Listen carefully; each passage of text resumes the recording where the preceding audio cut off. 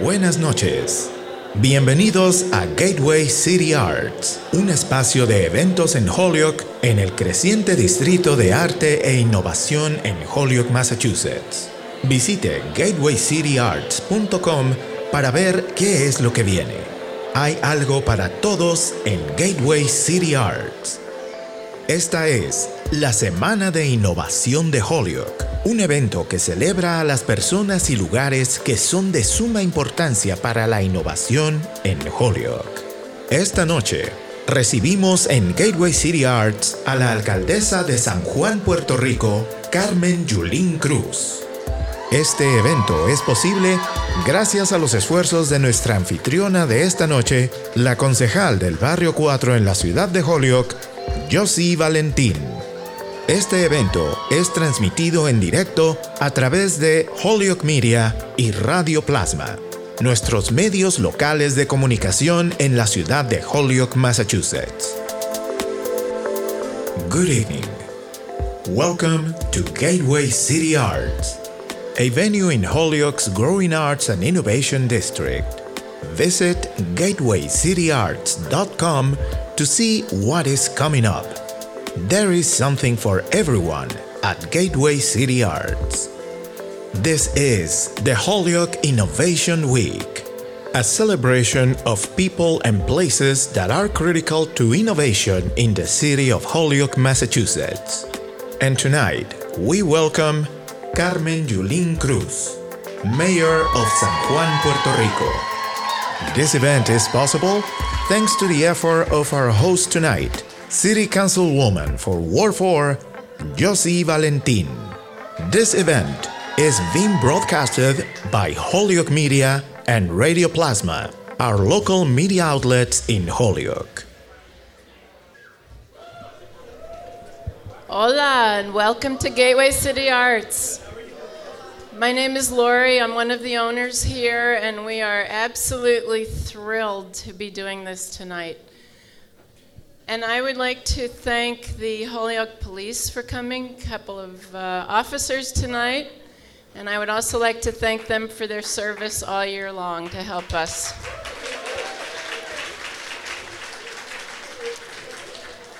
And now I would like to present Marcos Marrero.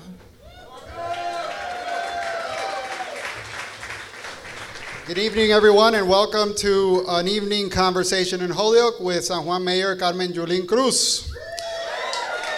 Yeah. I'm Marcos Marrero, your host for the evening. Some of you may know me from my day job, introducing Holyoke Mayor Alex Morse at ribbon cuttings as the city's Director of Planning and Economic Development. This is an exciting day in Holyoke as we're in the midst of Innovation Week, the 5th anniversary celebration of the Holyoke Innovation District, providing opportunities for the community to see, experience, and connect with the people and places that are critical to the positive change in Center City Holyoke, and featuring community events and workshops that highlight downtown Holyoke's assets as a place for the collision of people and new ideas. There's no better person to welcome to the city at this time to talk about new ideas than San Juan Mayor Carmen Yulín Cruz, or as she prefers to be called, Yulin. Holyoke, Massachusetts and San Juan, Puerto Rico share a lot of connections despite obviously our significant differences. Like Puerto Rico in recent years, Holyoke has seen significant disinvestment in decades prior and has faced the prospect of reinventing itself despite ongoing challenges. Our city is home to the highest per capita concentration of Puerto Ricans anywhere outside of the island. As such, yeah.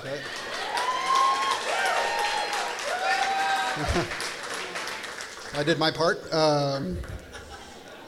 As such, Holyoke has been a participant in matters of great interest to the Puerto Rican community on the island as well as the diaspora, such as for the freedom of Oscar Lopez Rivera, and most recently, the efforts of recovery from last year's hurricanes. On September 20th, 2017, Hurricane Maria completely devastated Puerto Rico, as most of you know. Early recovery efforts have been widely characterized as insufficient as best. As the island continues to struggle with the aftermaths of the storm's destruction today, almost 7 months later. Mayor Cruz became a strong advocate for getting much needed help and dignified care for the people of Puerto Rico, particularly in the face of seeming neglect from the highest echelons of federal bureaucracy, including the president himself. As a result of her relentless efforts, numerous non-governmental organizations and private companies supported the recovery efforts of San Juan and the rest of the island. Most people recognize her now iconic phrase, "This is not about politics, this is about saving lives," which she continues to repeat incessantly. Yeah, good up.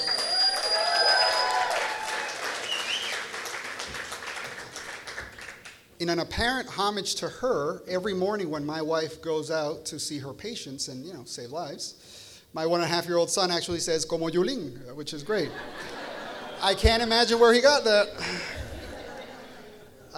Julin's phrase, "We need to get our shit together," though, from around the same time as us popularly known in my house, but I'm sure it will get more use as he grows older. Of course, before many international recognitions have been conferred upon her, most recently making Time's list of the 100 most influential people in the world.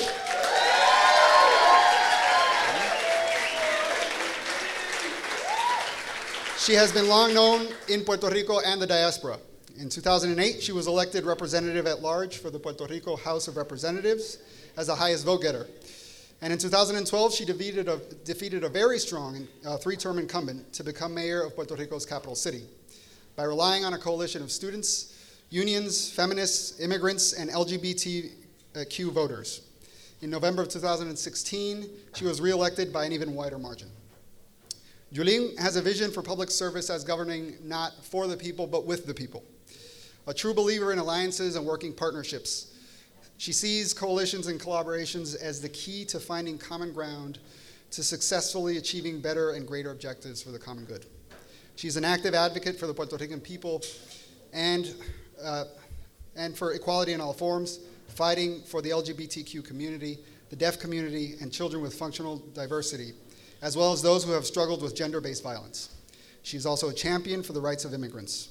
She believes a better society is built by having strong student organizations, labor unions, and by implementing programs wherein the people in each community decide how to best develop sustainable plans for themselves. Yulin attended the University of Puerto Rico High School, better known as UHS. I went there too a few years later. And she holds a master's degree in political science from Boston University. Sorry. From Carnegie Mellon University in Pittsburgh, Pennsylvania, as well as a BA in political science from BU a few miles east from here. She will be joined on stage by Ward 4 City Councilor and my favorite person to share a neighboring wall with, along with Miriam, Councilor Josie Valentin.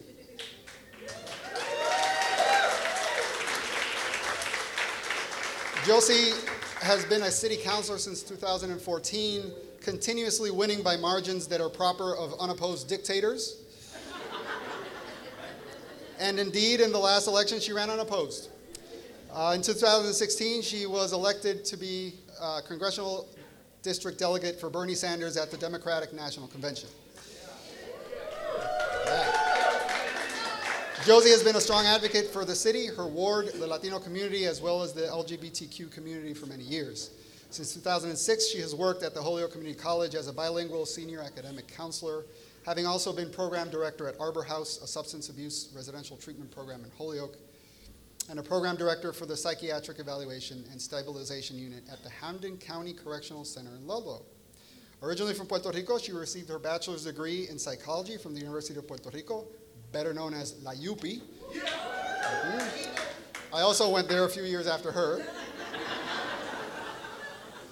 And she has a master's degree in forensic psychology from American International College in Springfield, Massachusetts. How we've been so lucky to host this talk tonight actually dates to Mayor Cruz's first inaugural in 2013, and a motley crew vacationing in San Juan at the time. In January of 2013, while Mayor Cruz was about to celebrate her inaugural, I was actually planning my first vacation to San Juan for the first time since taking my position in Holyoke. At that time, a somewhat tired Mayor Morse was also in need of vacation, right after some stuff with casino had unfolded here in Holyoke. And he was a late addition to the trip. Also, Rob Deza in the audience, or somewhere around here taking pictures, went down as well. Coincidentally, Josie was also in Puerto Rico, as she often travels. At some point, the idea was born to get both mayors together, which is a nice way of saying, Alex, you're going to crash the inaugural. Now, and if you know Josie, she is not shy, and you also know that she will get into an event and meet someone famous and take a selfie, if it is her will. So through mutual contacts of the mayor, both mayors and Josie, the arrangement was possible. And after a quick shopping spree at Plaza Las Americas Mall to get the mayor some appropriate attire, the moment happened, and so did the selfie. You can find it on Facebook. Encounters would happen again between Josie and Yulin in Washington, D.C. in late 2016 during an event to support the release of political prisoner Oscar Lopez Rivera, and later in the fall of 2017 after Hurricane Maria, when Josie and her wife Miriam went down to the island to help in recovery efforts. One of Josie's missions was to personally deliver an invitation from Mount Holyoke College to the Honorable Carmen Yulín Cruz to speak at the college and in the city of Holyoke, which Josie successfully delivered and Yulin accepted on the spot. For that, please join me in thanking Mount Holyoke College, which made this entire trip of the mayor to this region possible.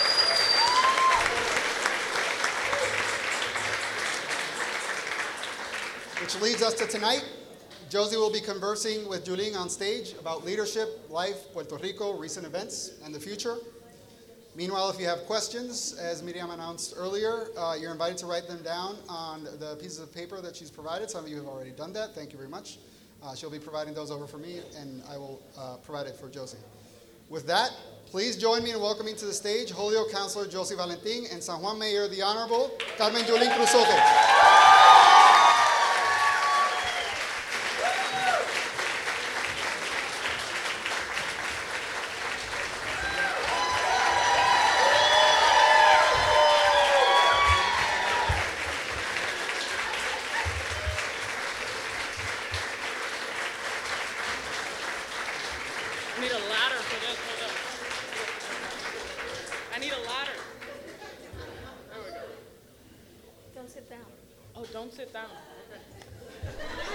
If you guys stand up, we stand up. All right, I can stand. You want to stand for the whole thing? If they're going to stand up for the whole thing, we'll stand up for the whole thing.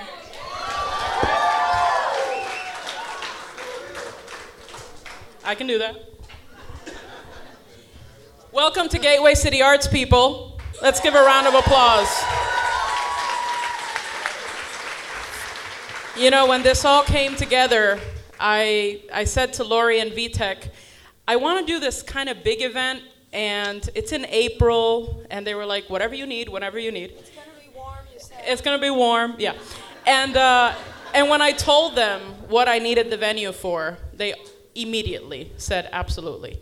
And so it is an honor and a privilege for us to be here.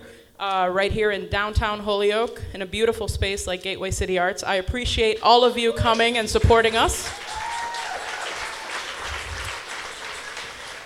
And I've been told the bar and the restaurant are open, so go for it. I can't do that, I'm here, and I was told I need to stand, so I guess I'm not going anywhere. Whatever Yulin says happens. So the reason we were a little late is because Yulin decided she wanted to cook grilled cheese sandwiches at my house. I have a picture, there is proof, it happened. So, you know, not a lot of people can say, Yulin made me a sandwich, right? And so it just shows, obviously, the type of person and she lived. It just shows who she is. So what we wanted to do is kind of do this as a interview, very informal, very casual. And then, time allowing, we will open up, as Marco said, to questions. And obviously, you know, many of you probably got to know Yulin after Hurricane Maria, rightfully so, because she clearly became the spokesperson of Puerto Rico, the one that really had the cojones to get things done and said.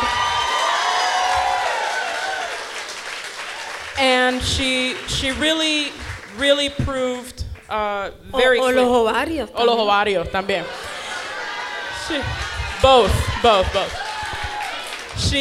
She really proved that she had no fear, that she was about putting the message out and holding people accountable that really did not want to be held accountable. And so for that, nasty, somebody said. And for that, excuse me, we are very much in debt to her. So let's get started with some questions for her. Can I say something first? You want to say something first? Yeah. Go ahead. Yeah, absolutely. There's nothing worse than a bossy woman, right? Ask Miriam, where is she? ¿Verdad? ¿Dónde está? Miriam, where is she? Oh, está atrás. Está aquí. First of all, I want to say thank you very much for the opportunity to be here. It's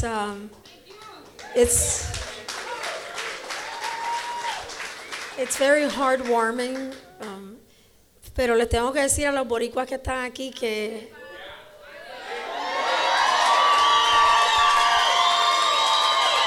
así es que si eres boricua, di huepa. What the hell does that mean? Does any, I mean, it's just like a joyful thing, right? Like huepa, yeah. Right? It just, if you see your girlfriend's boyfriend with somebody else, you say huepa. Or if you say hello, you go, huepa. So it just depends on how you say it. And I just want to thank Josie and everybody from Holyoke for making us feel welcome today. I'm here with co-workers. Nobody works for me. We all work together. So Tito Otero is here. Tito, you lived here 9 years? And you were a teacher here? So if there's any problems with the education, you know who to blame. And Gloriana Salgado, who's right here behind the scenes, so give her a clap because she. So just before Josie begins, I just want to tell you one thing. When situations get really bad, you have two choices. That's it. You stand up and speak up, or you stand down and become an accomplice to people that, even though they have blood running through their veins, they're really non-human. And it doesn't matter where you're at or how little you can be or what the powers to be are, you have to stand up to injustice. Right? Martin Luther King said something like, injustice somewhere is a threat to injustice everywhere. So it doesn't matter if it's in Holyoke, it doesn't matter if it's in Boston, Chicago, Washington, D.C., or San Juan, Puerto Rico. We're all part of the same humanity. We all fear for a future that is uncertain. And we all have to come together. We may look different, but really we're all the same. And we want the same things. So with that in mind, I told Josie that, she said, do you want to see the questions beforehand? And I said, no. Because really, I'm kind of a whizzy-whack person. What you see is what you get. Sometimes people don't like what they get. Sometimes people like what they get. But you always know where I'm standing. And that's what public policy is about. Seeing if the people that you put to administer your power, because it isn't their power, it's your power, really represent what you want and can help you move forward. So with that said, I just want to put out there that I'm not politically correct. I tend to say things like I feel them, and as somebody described me, I'm Mother Teresa with a foul mouth. So if you're faint of heart, please forgive me. Thank you. Round of applause for Yulin, please.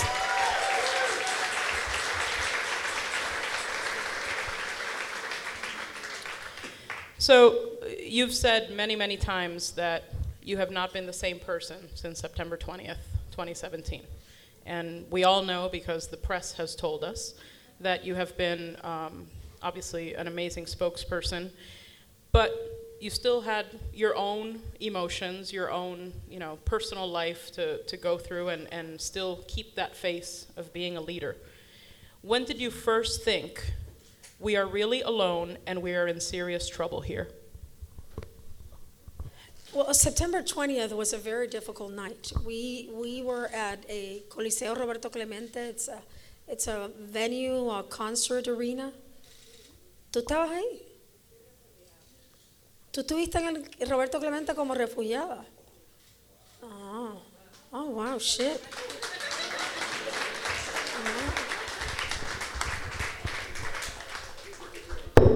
Cuidado.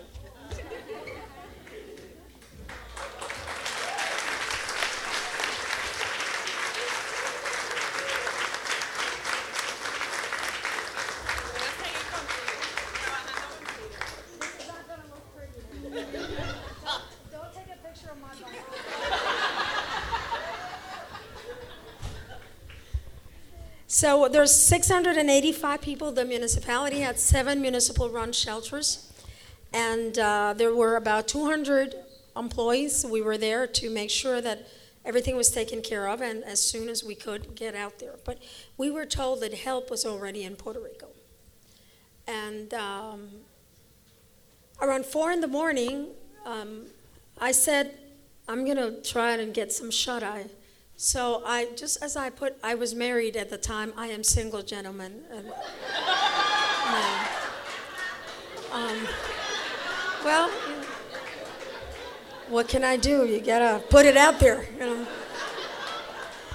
And my husband at the time came to say, Yulin, se está cayendo el techo del Coliseo. I'm like, what? So it wasn't that the roof was going to cave in. It was that it was doing exactly what it was built to do, was waving. But you have 685 people, and the roof is waving, and they can't sleep. So I said, well, I got my megaphone, and literally my knees were shaking, but I wasn't showing it. And I told people, we have to move to the lateral parts of the Coliseum.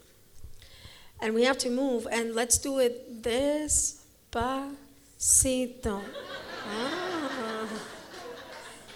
So people were scared. We moved everybody in about 7 to 10 minutes. And then when I looked outside, that's when it hit me that there was going to be nothing to go back to. That the San Juan and the Puerto Rico that I knew were going to disappear. That we're going to have to start from day one. So we started asking for help. Now, the municipality had enough food for 2 months, had enough water for 2 months. We had alquilado 2 gas stations.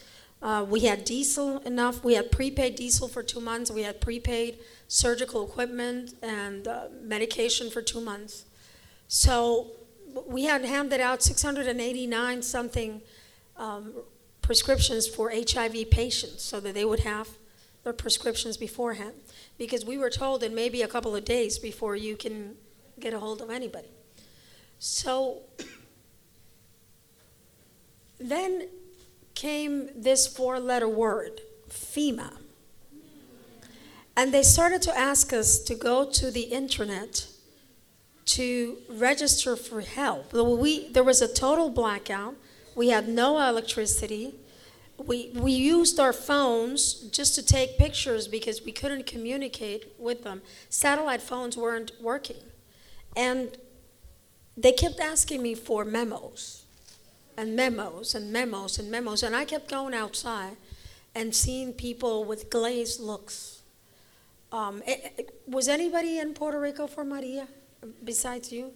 You? So, you know what I mean? We were all like lost. We didn't know literally what hit us. And finally, I came out of a meeting a couple of weeks later, And it was incredible because the United States government was saying that the logistics were unsurmountable. We wonder, how can they put a man in the moon 283,900 miles away, but they couldn't get food and water to us 1,000 miles away? 5 days later, September 25th, people from New York Emergency Management were already on site in San Juan, and they continue to help. Mayor de Blasio sent them. And the first things that we got were from a project called Puerto Rico Agenda in Chicago, and Luis Gutierrez and Mayor Rahm Emanuel. And we got 75,000 pounds of food. So when I asked FEMA and they said, well, how much do you need? What are your priorities? I thought, what the fuck are these people talking about? You know? So I knew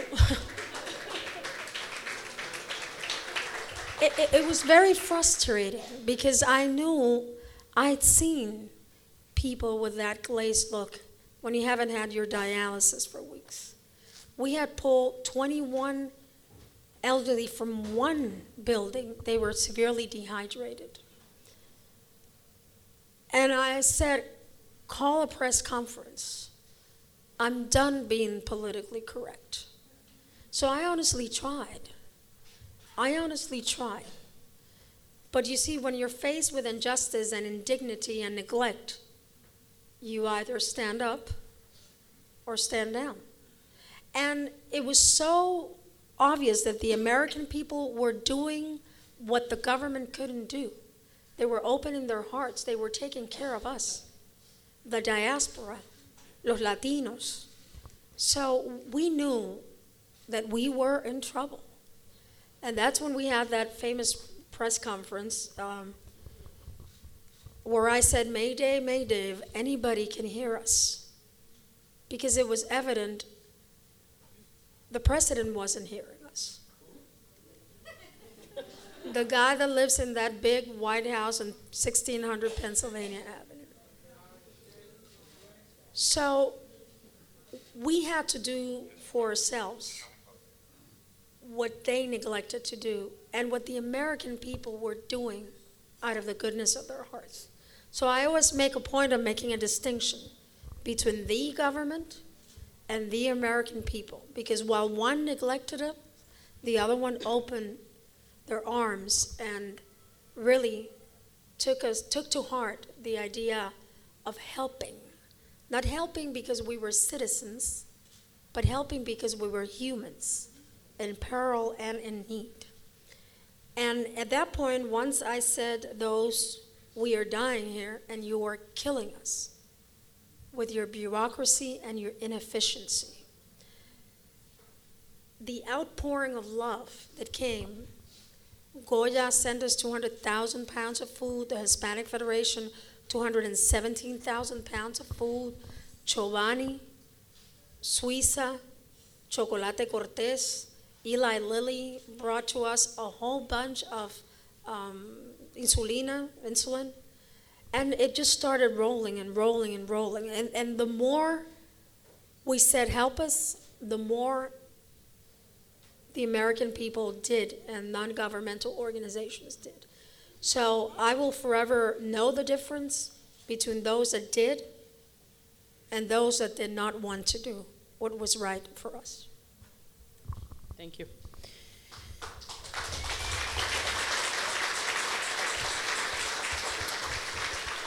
So, it's been 7 months, very long 7 months, I'm sure, for you and for many in Puerto Rico.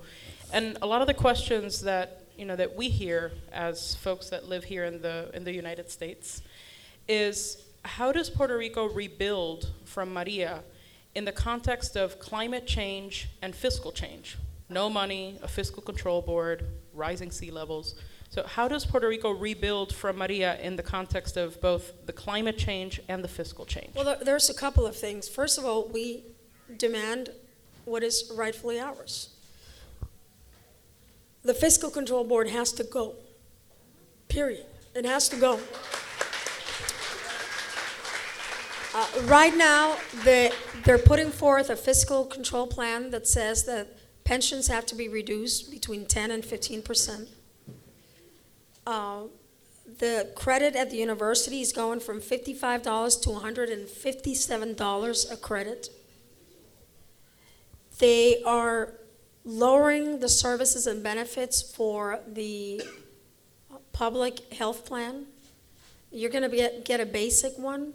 They're saving about $700 million, but then you have to buy up to get a certain amount of services. So the only way that they're going to be able to save money is by reducing the amount of services that are going to be provided. And they're saying that we need to cut benefits such as Christmas bonus or overtime pay, and restrict unions. You know, we are the only municipality in Puerto Rico that has recognized the collective bargaining of our employees. So we respect that very much. Now, truth be told, I haven't been able, because of the fiscal crisis, to go over each and every one of the collective bargaining items and comply with them, because some of them take money. And a lot of the money was used up in Maria. To give you an idea, right now FEMA has reimbursed us for about $10 million, and we still have up to date about $20 million outstanding that they haven't reimbursed us. And the situation is getting worse. I have friends with other mayors that say, Mira, alcaldesa, if I don't get paid what FEMA owes me, I may not be able to pay the last payroll in May. So it's a very difficult situation. But we are an island surrounded by water, lots and lots of water, ocean water. We did not know that until the president said it.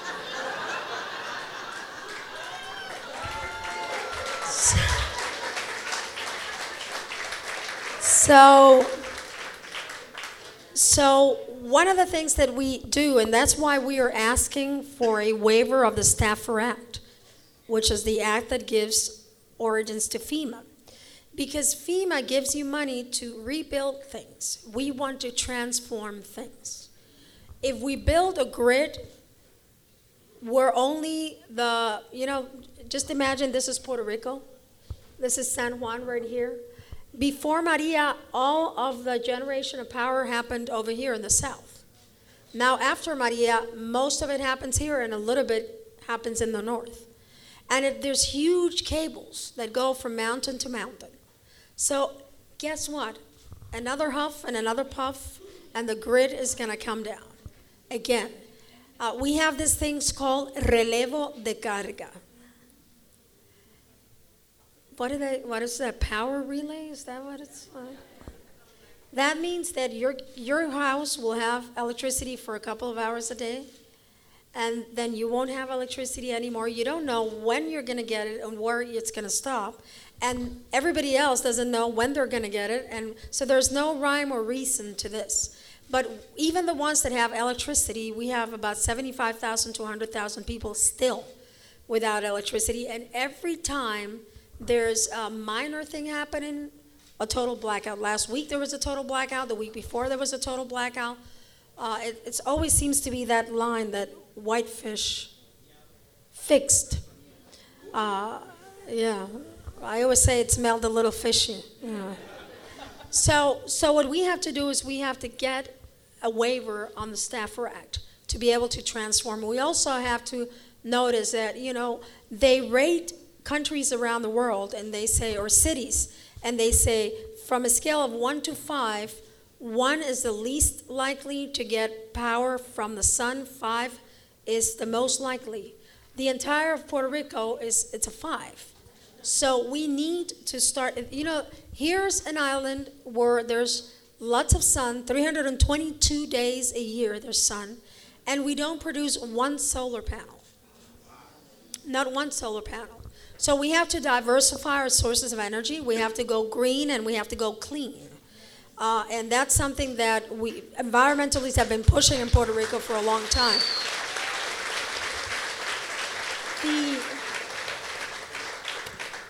The other thing that we need is we need to put an end to the Jones Act.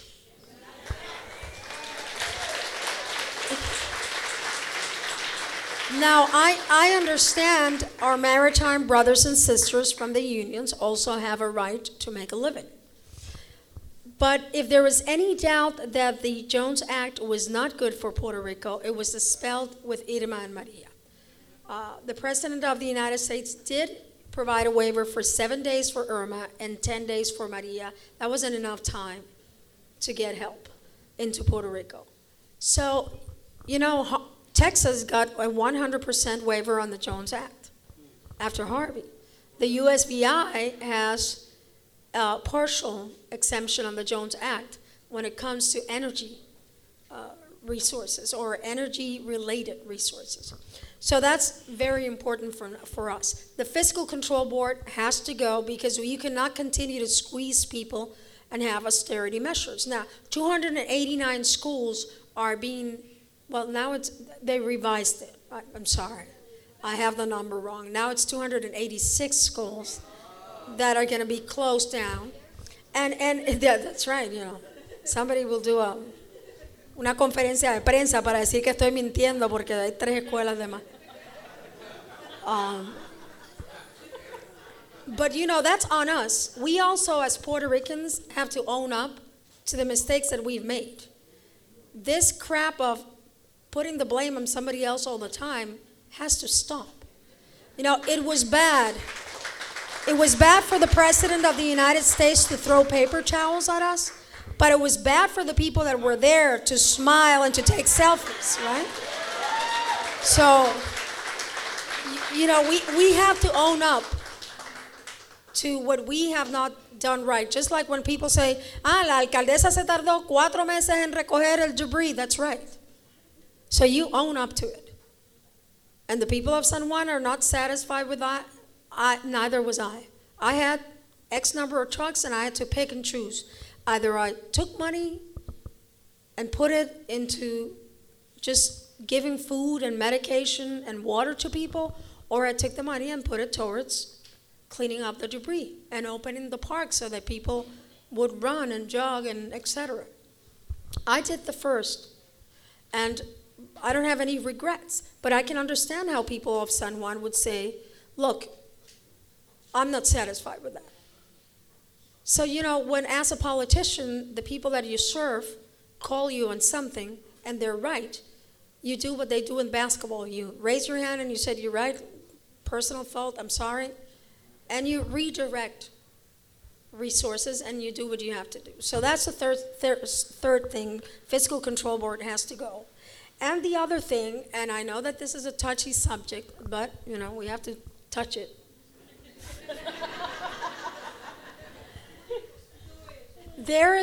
We have to stop using the euphemism territory for colony. Puerto Rico is a colony of the United States. Now, I know it's hard hearing that. It's hard saying it, but it's even worse living it. So we have to move into a dignified relationship with the United States. Now, some people think that relationship is statehood. Some people think that relationship is independence. Others think that that relationship is an enhancement of the Commonwealth outside of the territorial clause. And people like me think that it's a free association pact with a double citizenship, a dual citizenship, a Puerto Rican and an American citizenship. But I often have been telling people, don't marry the result. Because the minute you start marrying the result, and I know about marriage, I've been married a few times. I often tell people. But she's single now, she said. I'm single now, yeah. Thank you, Josie. I'll get my commission later. Te mando el cheque después. I often say it depends how you count. Ladies, you know what I'm going to say. If you count men, it's 3 men. If you count marriage, it's 5. Because I married the first one once, the second one twice, and the third one twice. I keep doing that, right? So don't marry an end result. Marry a process. And let's marry, somebody said it in here, let's marry the process of the Constitutional Assembly. Tito was reminding me today that it's not only for status, but it's para que un código de energía, un código climático, un código de cómo vamos a relacionarnos los unos con los otros en términos municipales. And it's something like exactly what the United States did upon its creation. So the time has come where we will no longer be able to hide our inefficiencies or inequality and our own discrimination under palm trees and piña coladas. That's it. People, the buck stops here. And we either defend what we want, respecting every voice that needs to be heard, or we just stand down. Those are the choices. Pero no podemos continuar queriendo que nos traten como la esposa cuando somos la novia.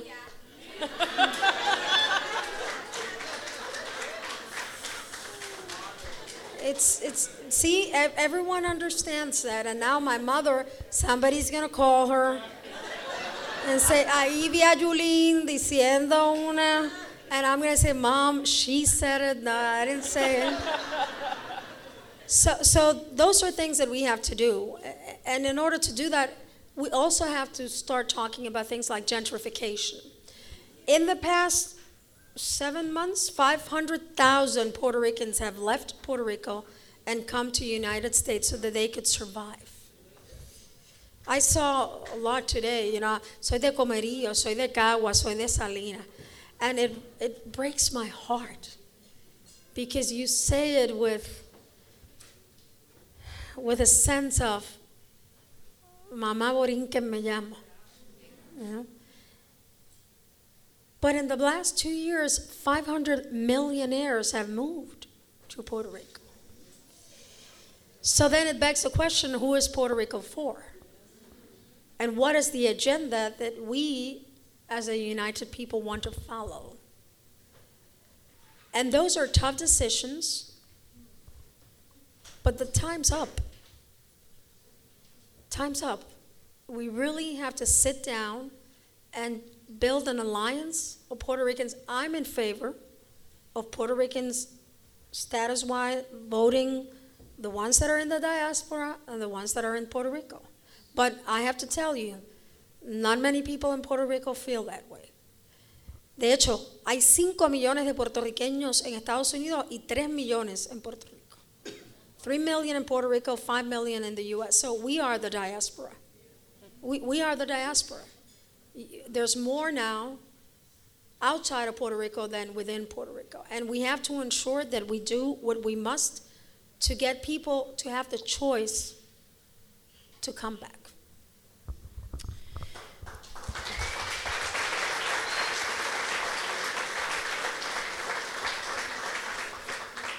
So, even before Hurricane Maria, San Juan has been, a different place since you took over. I know because I lived in San Juan when your predecessor was there for 12 years, and the change is very much palpable. So it's Innovation Week here in Holyoke. Could you tell us what types of innovations are you most proud of in San Juan? Well, when you think of innovations, you usually think of technological things. But we actually are starting to do a lot of that, and I'll tell you a little bit about it. But when I think of innovation, and when we've thought of innovation, it's more of a social issue. We're the only trans city that has a transgender clinic in all of Puerto Rico. So we service the entire transgender population.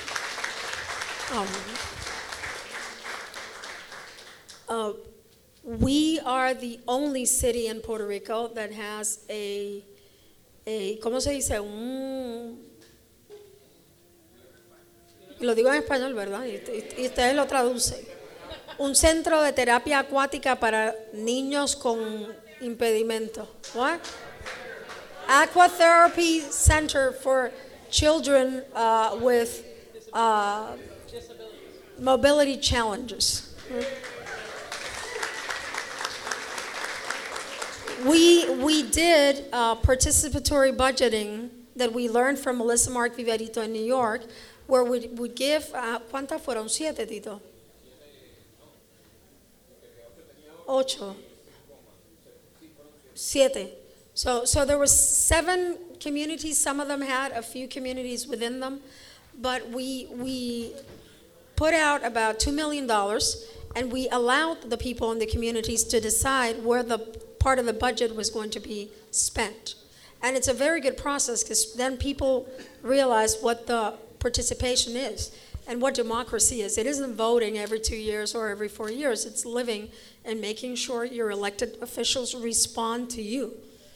And you tell them what they want, and if they don't do it, you vote the hell out of them. It's very simple. It's not complicated. The complication is that people say, I voted for her, I'm going to stay home, and I'm going to do nothing. And that is the problem, right? So the other thing that we did is we started incorporating all sorts of different communities. We redirected or redefined what a community is. Usually a community is, ¿cómo se llama donde tú vives ahí en Holyoke? Sí. Un barrio, ¿verdad?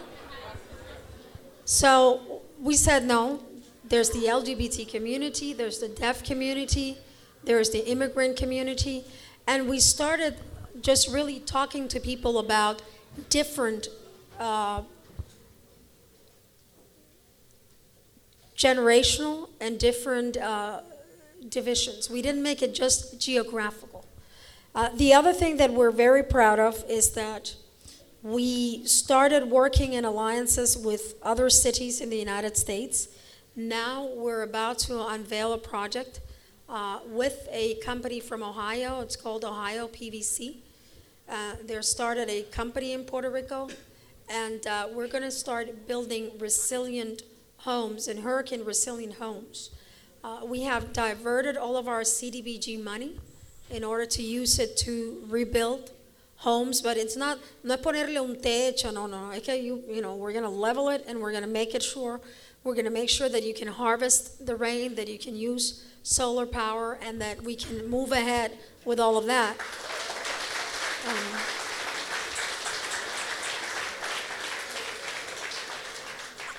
Yes? Yes, I have a question. I'm sorry I couldn't write it down, but That's okay. I work for an electric utility, and you mentioned solar. Uh-huh. But my understanding is that the rebuild there is very weak. It's more like, putting duct tape on the lines. And what is the plan for rebuilding the electric infrastructure, solar, water power? What are we going to do to make Puerto Rico sustainable and energy efficient? When did you get here? I just got here now. Okay. No, it's okay. I didn't hear. Did you say that before? No, but I'll repeat it. That's fine. I just wanted to know. 2 things.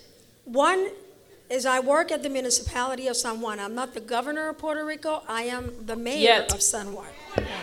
So, but I'll tell you what is happening right now. We are in a fight for our lives. Because the government of Puerto Rico, remember when I said we had to own up to what we weren't doing right? The government of Puerto Rico now wants to sell the Electric Power Authority.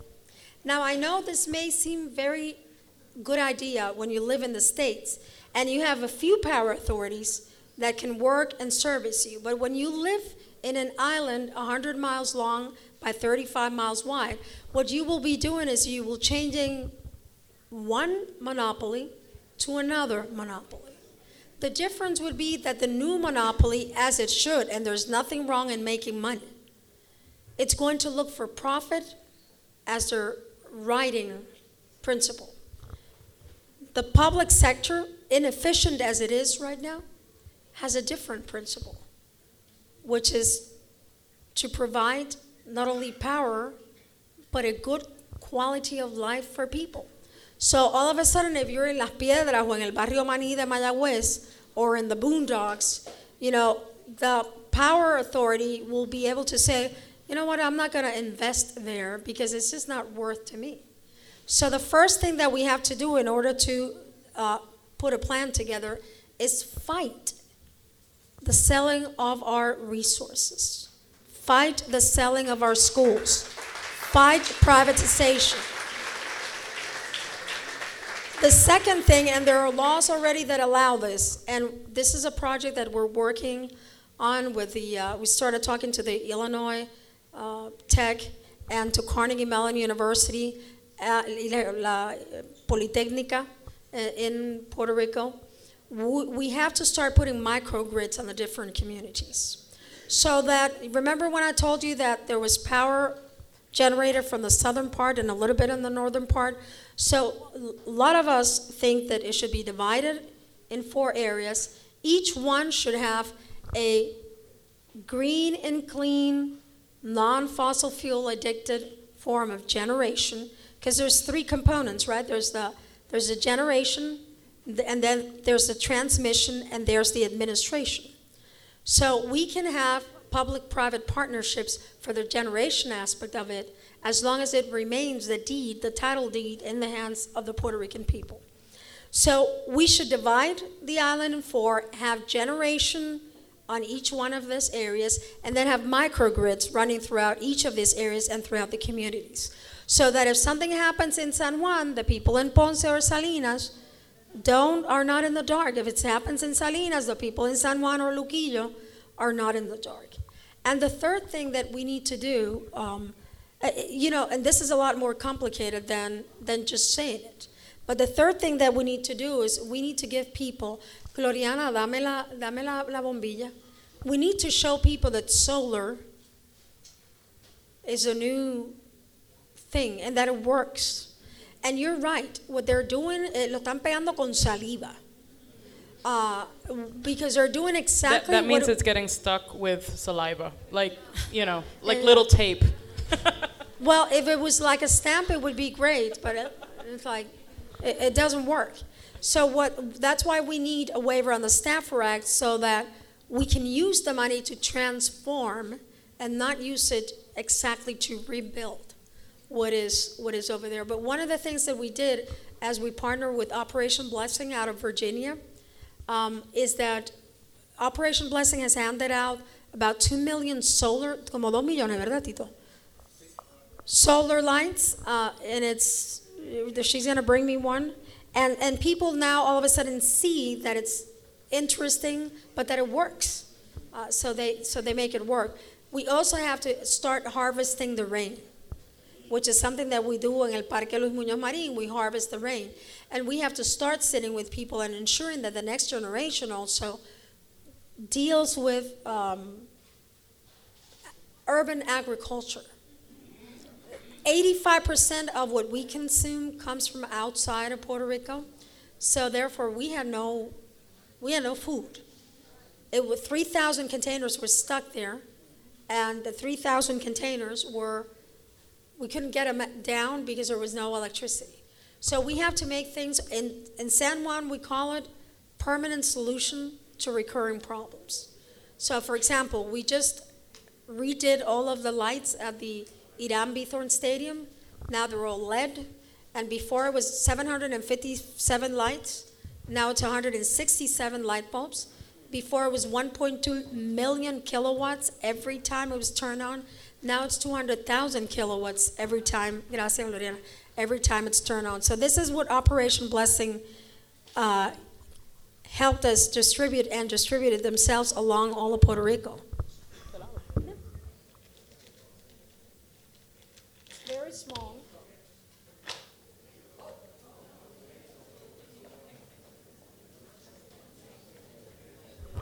It's a solar puff. We call them cubes of hope. Huh? Oh. You can hang them, you can put them on water, and it has 91 lumens, so it really lights up a room. Huh? ¿Sí? ¿Sí? Esto, Bueno, they gave them to us for free, but they go for about $12 to $15, $13, and then they have a little trick that is good to get the communities to organize. One of the things that happened with Irma and Maria is that communities had no option but to join together. So when people are in trouble, and that's all they have to do, right? This is the little solar battery. You put it in the sun for 8 hours, and it gives you light for 8 hours. So you have a couple of these in your home, and you truly are very, very resilient. We also have color clarity filters, which are too big to be carrying around. But they provide 3 gallons of water a day, and people can use them. You can take toilet water, you can take creek water, you can take rainwater, and it is a slow purifying method. You leave it there at night, and during the morning you can drink the water. So it is a structure. Any people here have kids? Seen Lion King 20 times? You remember the circle of life? Well, this is like a circle of resilience. You use the sun, you use the water, you use the community, and you make sure that you have a place for people to go to when another hurricane hits, because another hurricane is going to hit. That's it. Thank you. Go ahead, you can applaud. That's fine. By the way, let me just tell you that, as was announced earlier, Yulin received the recognition for Time magazine on the 100 most influential. And so last night she was hanging out with J-Lo and Wonder Woman, and today she's hanging out. Mia Farrow. And today I'm hanging out with you people. And tonight she's hanging out with Josie. Who the hell is Josie? No. But in reality... Tonight I'm cooking for Josie. That's right. And, but, she had this event last night. She got out of that very late. It's a good thing she's not a drinker. And so this morning, this morning she got here from New York City, came to my house. We kind of recapped a little bit, and we were straight off to our first stop. And, our first stop was at the Care Center. People know the Care Center? And her message there to those women was just so powerful. There were about 50 women in the room. They all left with huge smiles on their face. Then we went to Girls Inc.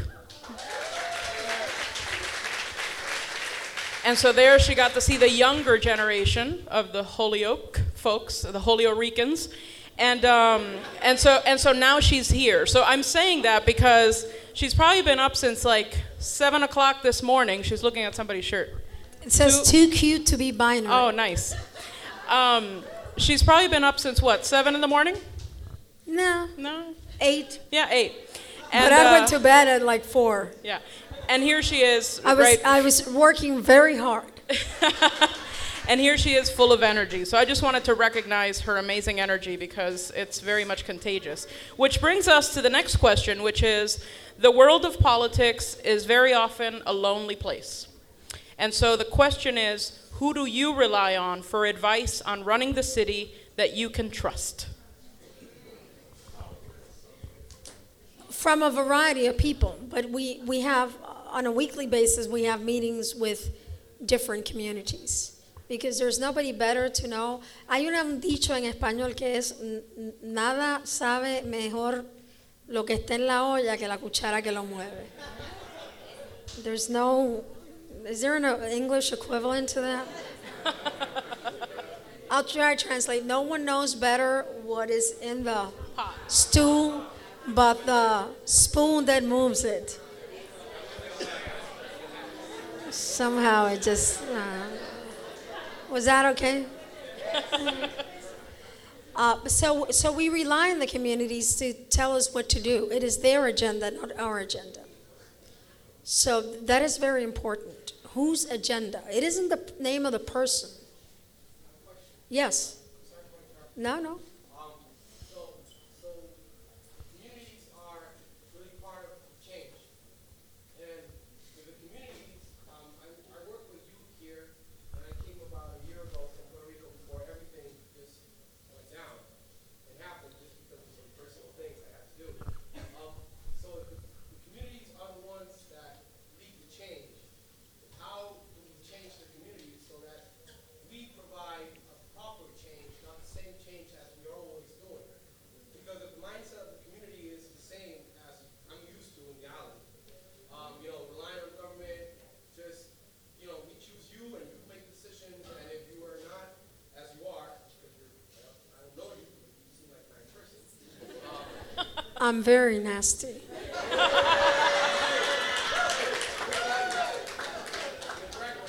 But if we actually want to change, how can we change that mindset of people for them to make good decisions and be part of what we want to change? Well, first of all, let me disagree with your premise. One of the things that was evident is that people don't want the government to do everything for them. The amount of courage that was displayed and is still being displayed by a lot of grassroots organizations that people never even knew about have really taken over the narrative and the conversation in Puerto Rico. There's this group of women called Las Tres Mosquiteras. And they give out, ¿cómo se dice mosquitero en inglés? Mosquito net. And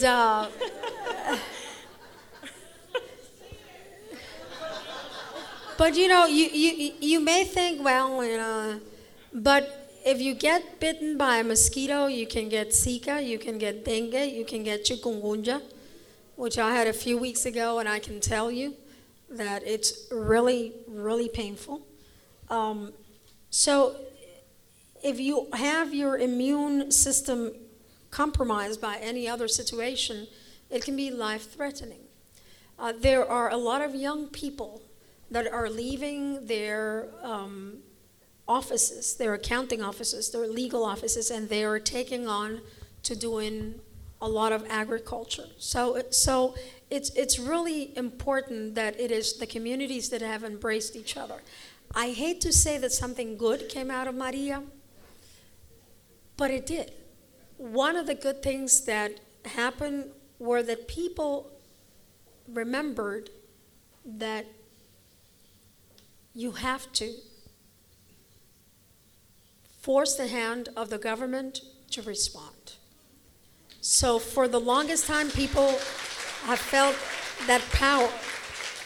They may have not used it, but they know now. So you see now that before it was the rebels or the lefties or the los hippies or whatever, los fupistas, los pelú, Tito and Yulin, the usual suspects that would go and say and protest. Now it is the grandmothers and the grandfathers and the women and the children that are taken onto the streets to protest. So Maria has let people know that they have a voice, that they just have to use it and make sure that those that are endowed with that power to administer it, not to hoard it, hear all those voices. So there's a lot of organizations, El Caño Martín Peña, Juan Domingo, Cantera, los ambientalistas en Arecibo, en Caimito, en San Juan, la Comisión de Ciudadanas al Rescate de Caimito. Sí.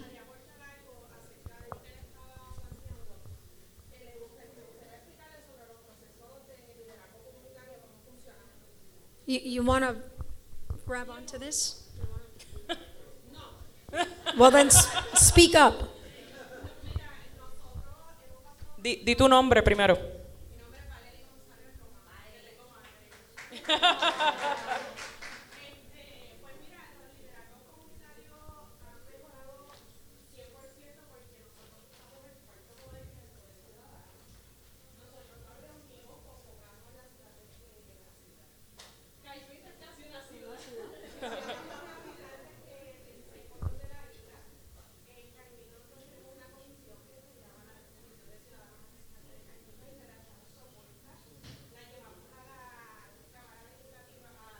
la asamblea municipal.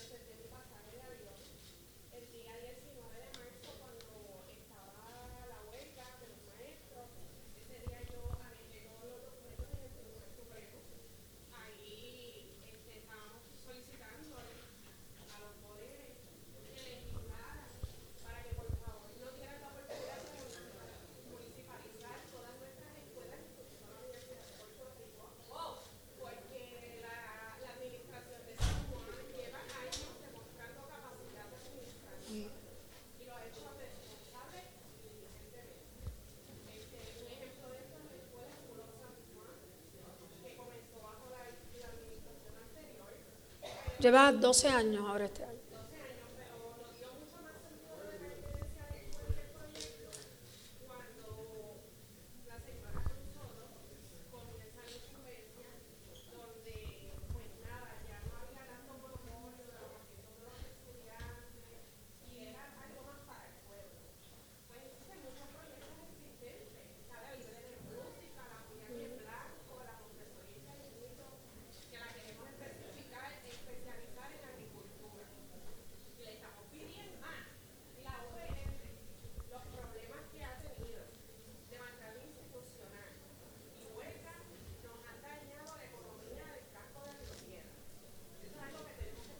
Y eso pasaría en Utuado y en otro sitio. Pero lo que ella está definiendo es un proceso que ha habido en Puerto Rico. There's been a process, a conscious process, to ensure that communities receive training and they realize that they are empowered. Of course, that also takes into account the municipal governments and what the municipal governments are willing to do. We're a very open municipal government. That doesn't mean we don't have dimes y diretes, ¿verdad? Con la ciudadanía. I'm sorry. I just kind of need to redirect the conversation just a little bit because we want to make sure that we get other questions from the public because people actually submitted questions. So if it's okay with the mayor, call me Yulin and it's okay. Thank you. Thank you for your question and thank you for the explanation, Valerie. So one of the questions that was submitted by the public is, who is your favorite female leader, activist, or politician that has influenced your leadership?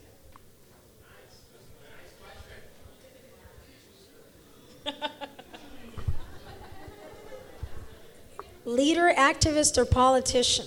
Female. Has to be female. Well, I'm going to disappoint you. That's okay. Because it was my grandmother. It's my grandmother was a woman. I never get tired of saying this because I'm very humbled whenever I say it. She grew up very poor. She graduated from high school when my father graduated from 6th grade. She worked in a cafeteria at night so he could eat in that cafeteria during the day. And she just used all her strength to ensure that she became the founding director of the School of Physical Therapy in Puerto Rico. So that's why I insist everyone to call me Yulin. Esa es la bandera del área, está bien bonita. Está al revés, pero está bonita. Están los puños arriba, están los puños. So it was my grandmother. I was very little. As you can see, I'm not very tall. And she told me that, mira, mija, cuando vayas al recreo, never start a fight. But if you are going to fight, you're very small, so you have to hit a little harder, run a little faster, and scream a lot louder. And never, never, never leave a fight unfinished. Never.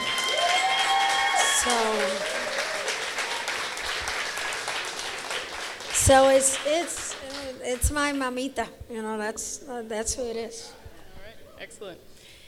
So many leaders and activists try to do so much and face burnout. You're getting so much recognition while having to run the capital city during still a recovery process. How do you protect yourself from burnout? How do you recharge? Find the energy to keep going? And finally, do you ever get a good night's sleep? No. Next question. No. But it helps now that I'm single.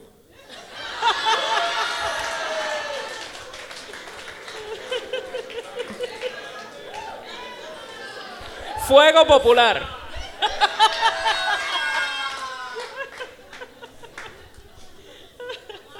Although, again, for everyone hearing out there, you know,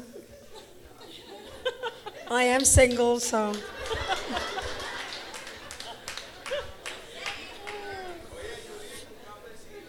Cafecito, muy bien. It's the one thing is, you know, I like people, so you recharge being in contact with people. The second thing is I've had to learn to trust the people that I work with. They may not always do the things that I would do the way that I would do them, but that's what having and being part of a team is all about, trusting people. Thirdly, we're from all different walks of life. We have people from the far left and people from the far right. I'm dyslexic, as you can see. I truly am dyslexic. And, but I'll tell you the scoop. I read a lot at night. It doesn't matter if there's somebody there or not. I read a lot at night. Right now I'm reading a book by Jimmy Carter called Faith. I'm reading a novel by Danielle Steele called The Right Time. I am watching Netflix One Day at a Time with Rita Moreno. I finished watching The Vampire Diaries, although that really was not conducive to sleep. Because it was like, I'm also reading a book by Martin Luther King that has all of his great speeches. And I'm reading a book about these two immigrants, 6 and 7-year-old Salvadorian boys that crossed the border and then were sued by the government of the United States and had to appear in court, Dreamers, and what their process was all about. This was one of the awards that was given at the Ron Ridenour award ceremony last week. That Anna Burke was there. She got the Ridenour Award for courage. There's this great book. Who I'm sorry I forget the name, but I'll tweet it later on. And I don't.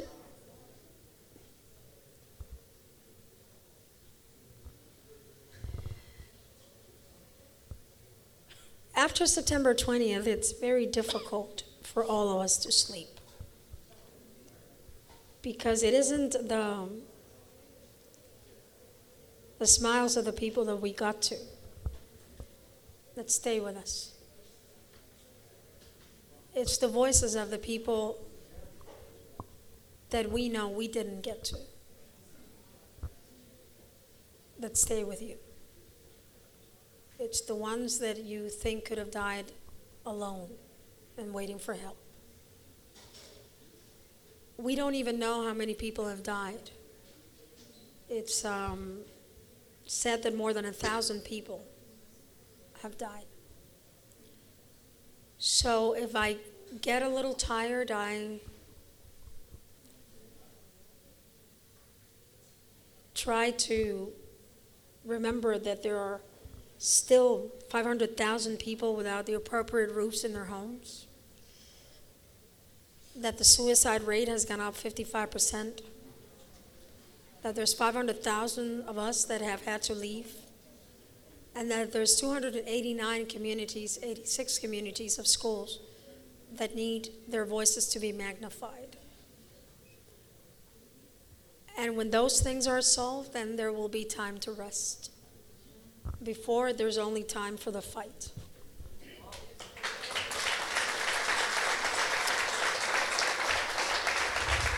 So, time flies when you're having fun. We only have time for 2 more questions. The next one would be, what is something that most people do not know about you, or what is the biggest misperception of you? Something they don't know about me is that I love motorcycles. I used to have a Harley Davidson Sportster Hugger 833. If you're going to have a motorcycle, you have a Harley. Yankees or Red Sox? Yankees.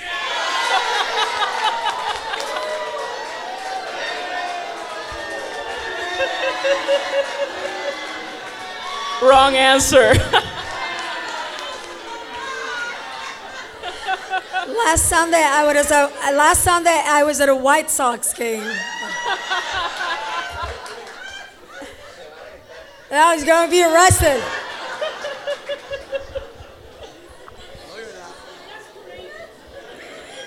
So I told you from the beginning that I was not politically correct.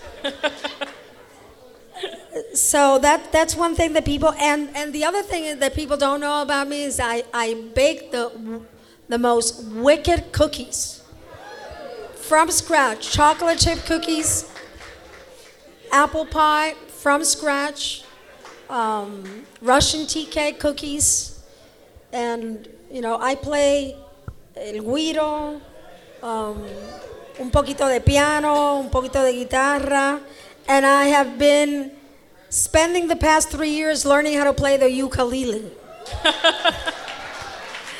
I have only learned 2 songs, but it's okay.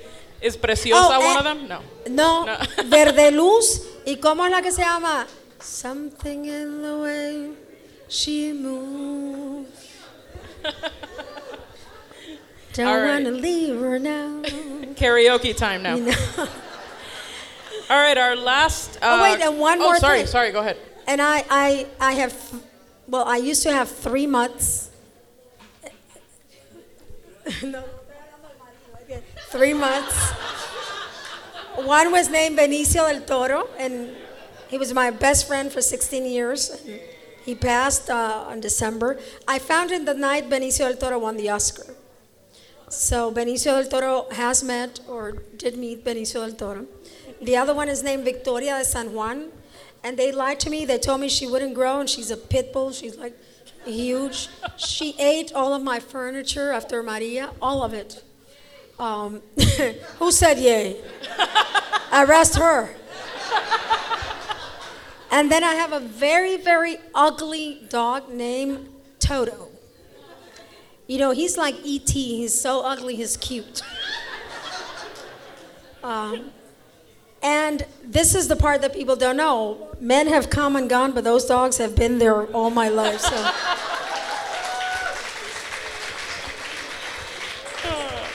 So when they come and say, those dogs cannot sleep in the bed, I say, honey, they were there before you, and they will be there after you. And on that note, with one man that will never be in Julian's bed, what did it feel like to tell Trump what you think of him? Oh. And what would you like to tell him tonight?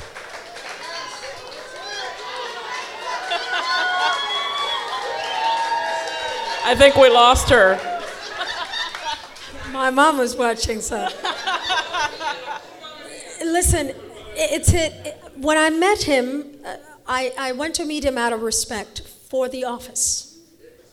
For the office. Because you have to respect the office, even if the person that is sitting in the Oval Office does not embody all of the values that you would like them to embody.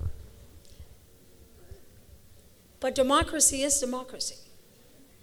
And you have to respect democracy.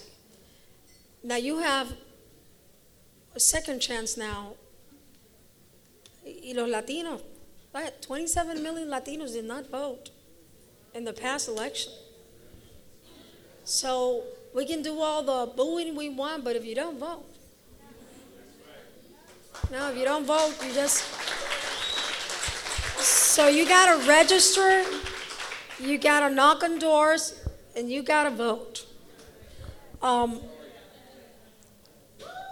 When I met him, I told him what I had said over and over. I said, Mr. President, this is not about politics. This is about saving lives. And no matter what side of the issue you're on, there's a difference between partisan politics and public policy differences. There are two different perspectives. But there are some people that do not get it. He does not get it. While I was up to here in water with human excrements, he was playing at Mar-a-Lago. And it's a very different perspective when you've had a silver spoon or a gold spoon or a titanium spoon or whatever it's made of for a very long time. That when you have to have 3 jobs to make ends meet. And there are things that need to change that go beyond Mr. Trump. He is just an embodiment of something that has gone wrong. And you have an opportunity come November to pull the carpet from underneath him and take his power away by changing the majority in the House and the Senate of the United States.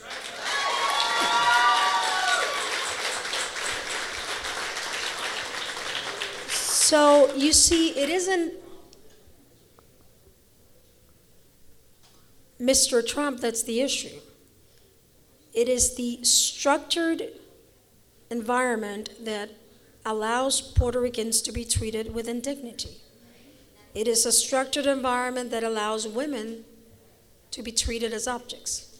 It is a structured environment that allows a black kid with a cell phone to be shot on 20 times while others remain on the loose, right? So, look, it is very much more complicated than Mr. Trump. In the 1960s, we had the moral compass of Martin Luther King. I said today to a couple of people, 7 white men decided Brown versus Board of Education. So we have to be very careful. We really have to unite together. Really. Nobody's better than anyone else. So the minute you start thinking of yourselves as the United States, the minute we start thinking of ourselves as un solo Puerto Rico, then we're going to be able to sit at a table and from our differences set a path. From our differences, embracing our differences. I'll tell you one thing, and it goes back to a question that you asked before. There is a radio show host that calls me a whore at least once a week. In Puerto Rico, sí. I'm often asked if I'm a lesbian. I never answer that question. First of all, it's nobody's business who's in my bed. And secondly, it goes deeper than that. The question presumes that is something that has to be hidden because it's not okay. So you don't defend yourself from an insult that's directed to put you down. You don't, period. You don't engage. So what would I like to say to Mr. Trump tonight? Nothing, because he don't matter.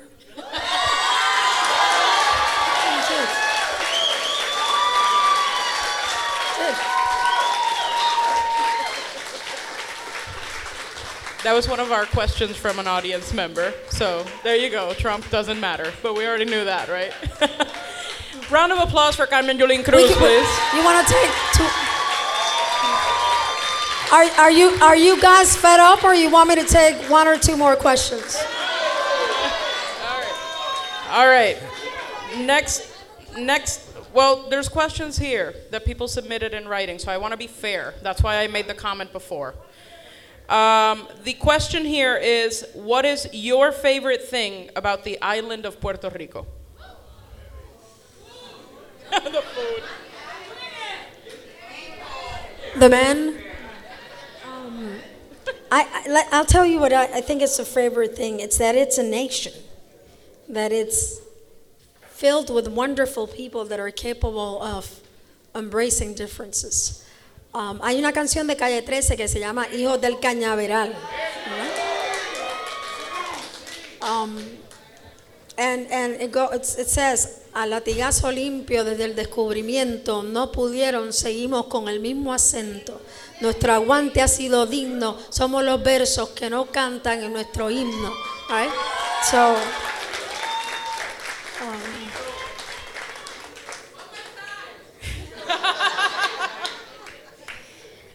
it starts desde que nacimos. Nuestra mancha de plátano salió del mismo racimo. Somos un pueblo del mismo horizonte. Todos nos bañamos en la falda del monte. Crecimos pero para que otro se aproveche. Somos un pueblo con dientes de leche, los hijos de trabajo sin hacienda.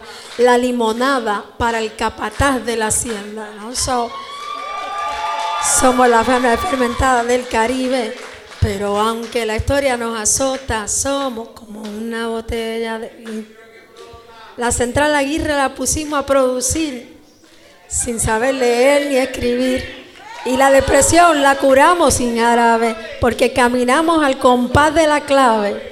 Nuestra raza por naturaleza es brava, salimos de la tapa de un volcán con lava. No hay identidad, dicen algunos, pero aquí todos llevamos en la espalda el número 21. Aprendimos a caminar hace rato, con un pie descalzo y el otro con zapato, con la medalla del cacique en la casa de empeño. Somos los dueños de un país sin dueño.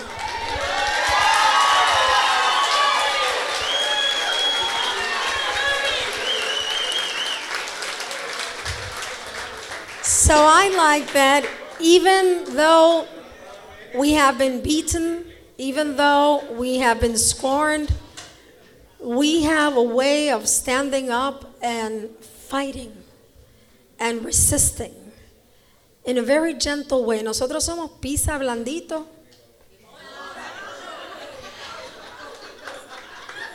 And hay mucho desgraciado allá aquí en Hollywood, ¿no? Ay, María. Y mucho sinvergüenza. I like that. Passionate and a fierce advocate for the people of Puerto Rico, and I thank you so much. And I am so proud to be in your presence this evening. Thank you. One more. So the real reason she wanted another question was because she wanted to do that little performance for all of you. I didn't even know that she was going to do that. So, all right, last. Espérate, hay una parte ahí que me gusta mucho. ¿Cómo es la parte que dice? Me voy. Aquí los Viernes Santos se come yautí, aquí los Reyes Magos vienen de Guadalí. Velamos parados a los difuntos y en las patronales y en la caja de muertos nos mareamos juntos. Lo nuestro no hay nadie que nos lo quite, por más nieve que tiren. Aquí la nieve se derrite, aunque siembre las raíces como le dé la gana. Los árboles de mamá no dan manzana. ¡Bomba! No.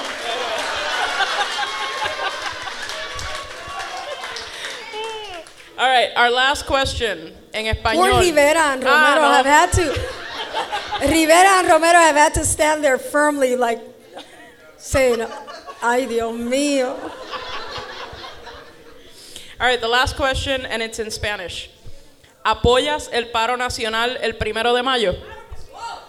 Bueno, no solamente lo apoyo, pero no importa que yo lo apoye.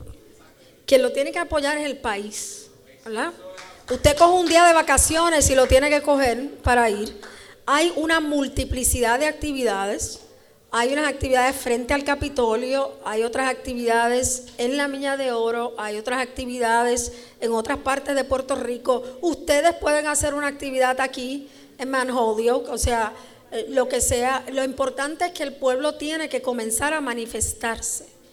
Again, and I start with this and I will finish with this. Eleanor Roosevelt said, "No one can make you feel inferior without your consent." Well, it's time for us not to consent anymore. But it's up to us, people. It's up to us and to the alliances we make with the American people to ensure that the structure that allowed for the neglect and the injustice that helped to take the lives of 1,000 or more people comes to an end. Esto no aguanta más. No aguanta más. And I will finish with this. I saw women hanging onto ropes to get to the other side on a river to get food and medication. I saw children cry because they lost their books. I've seen families ripped apart. Your own families have been ripped apart because we have been incapable of putting together an economic structure that does right by us. So, when another administration says something and we believe it and we vote accordingly, we have to take a stand and decide what kind of an island nation do we want to live in. Porque nadie nos va a resolver los problemas, ¿no? La fuerza está en nosotros mismos, como decía Muñoz Rivera. And this isn't by any means, shape, or form an anti-American feeling. I like so much the principles upon which this country was built that I want them for myself. Because when you come to think of it, did the founding fathers mean that they are endowed with unalienable rights of life, liberty, and the pursuit of happiness, and that only applies to people born in the United States? It doesn't. It applies to people being born everywhere. In fact, the people that signed that document were all immigrants. All immigrants. So we have to stick together, white and brown and black and LGBTQ and, the spectrum. Look around. Just look for 1 second. Just really look around. And look around. Just look. And look at the variety of shapes and colors and all have the same heart. So this country was founded on the principle that all men, and yes, they meant all men white over a certain age that were property owners, but it's evolved. It's evolved. So those principles need to apply to everyone. To a kid in Wichita and to a young girl in Holyoke or to somebody in San Juan or in Comerío or in Bayamón or in Salinas or in Lares. Ponce, Guayaba, Yabucoa. And I'll finish with this. It breaks my heart. Porque nosotros somos una nación dividida, partida en dos pedazos,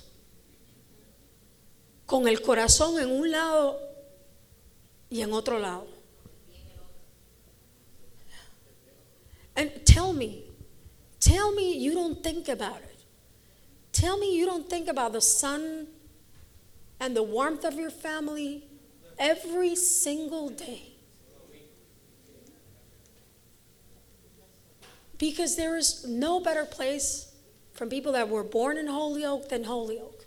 And no better place of people that were born in New Orleans than New Orleans. Well, there's no better place for a Puerto Rican than Puerto Rico. None.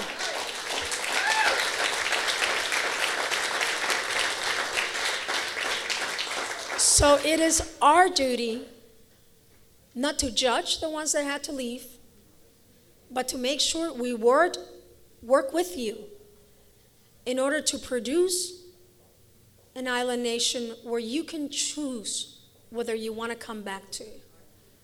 Pero coño, vamos a volver de pie y no de rodilla. De pie y no de rodilla.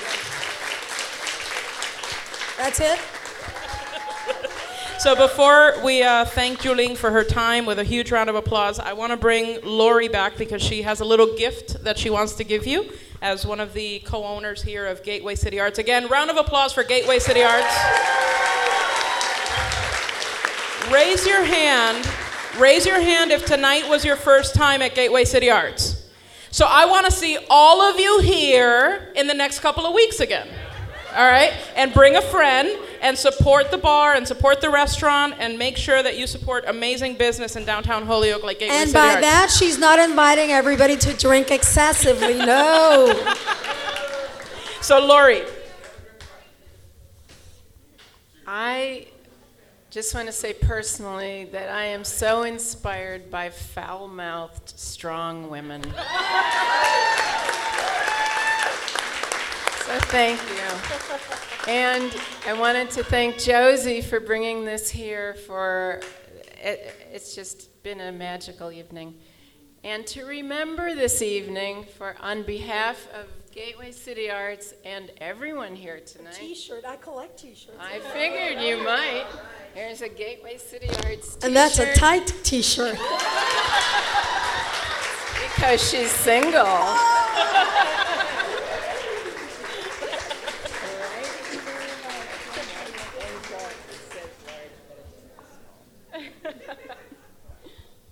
That fits?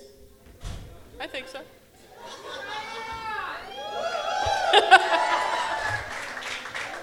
It's very soft. It is. What does it say here? Paint, dance, sing, gather, express, dream, collaborate, inspire, celebrate, innovate, create. Huge round of applause for Carmen Yulín Cruz.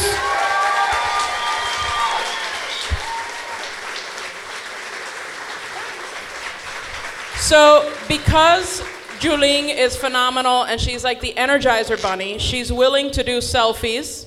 And so, so what we're gonna do is probably over there. So if you want to do a picture with Yulin, you can line up and we'll have her come to the corner over here. And again, thank you so much for coming tonight and have a great time. Thank you.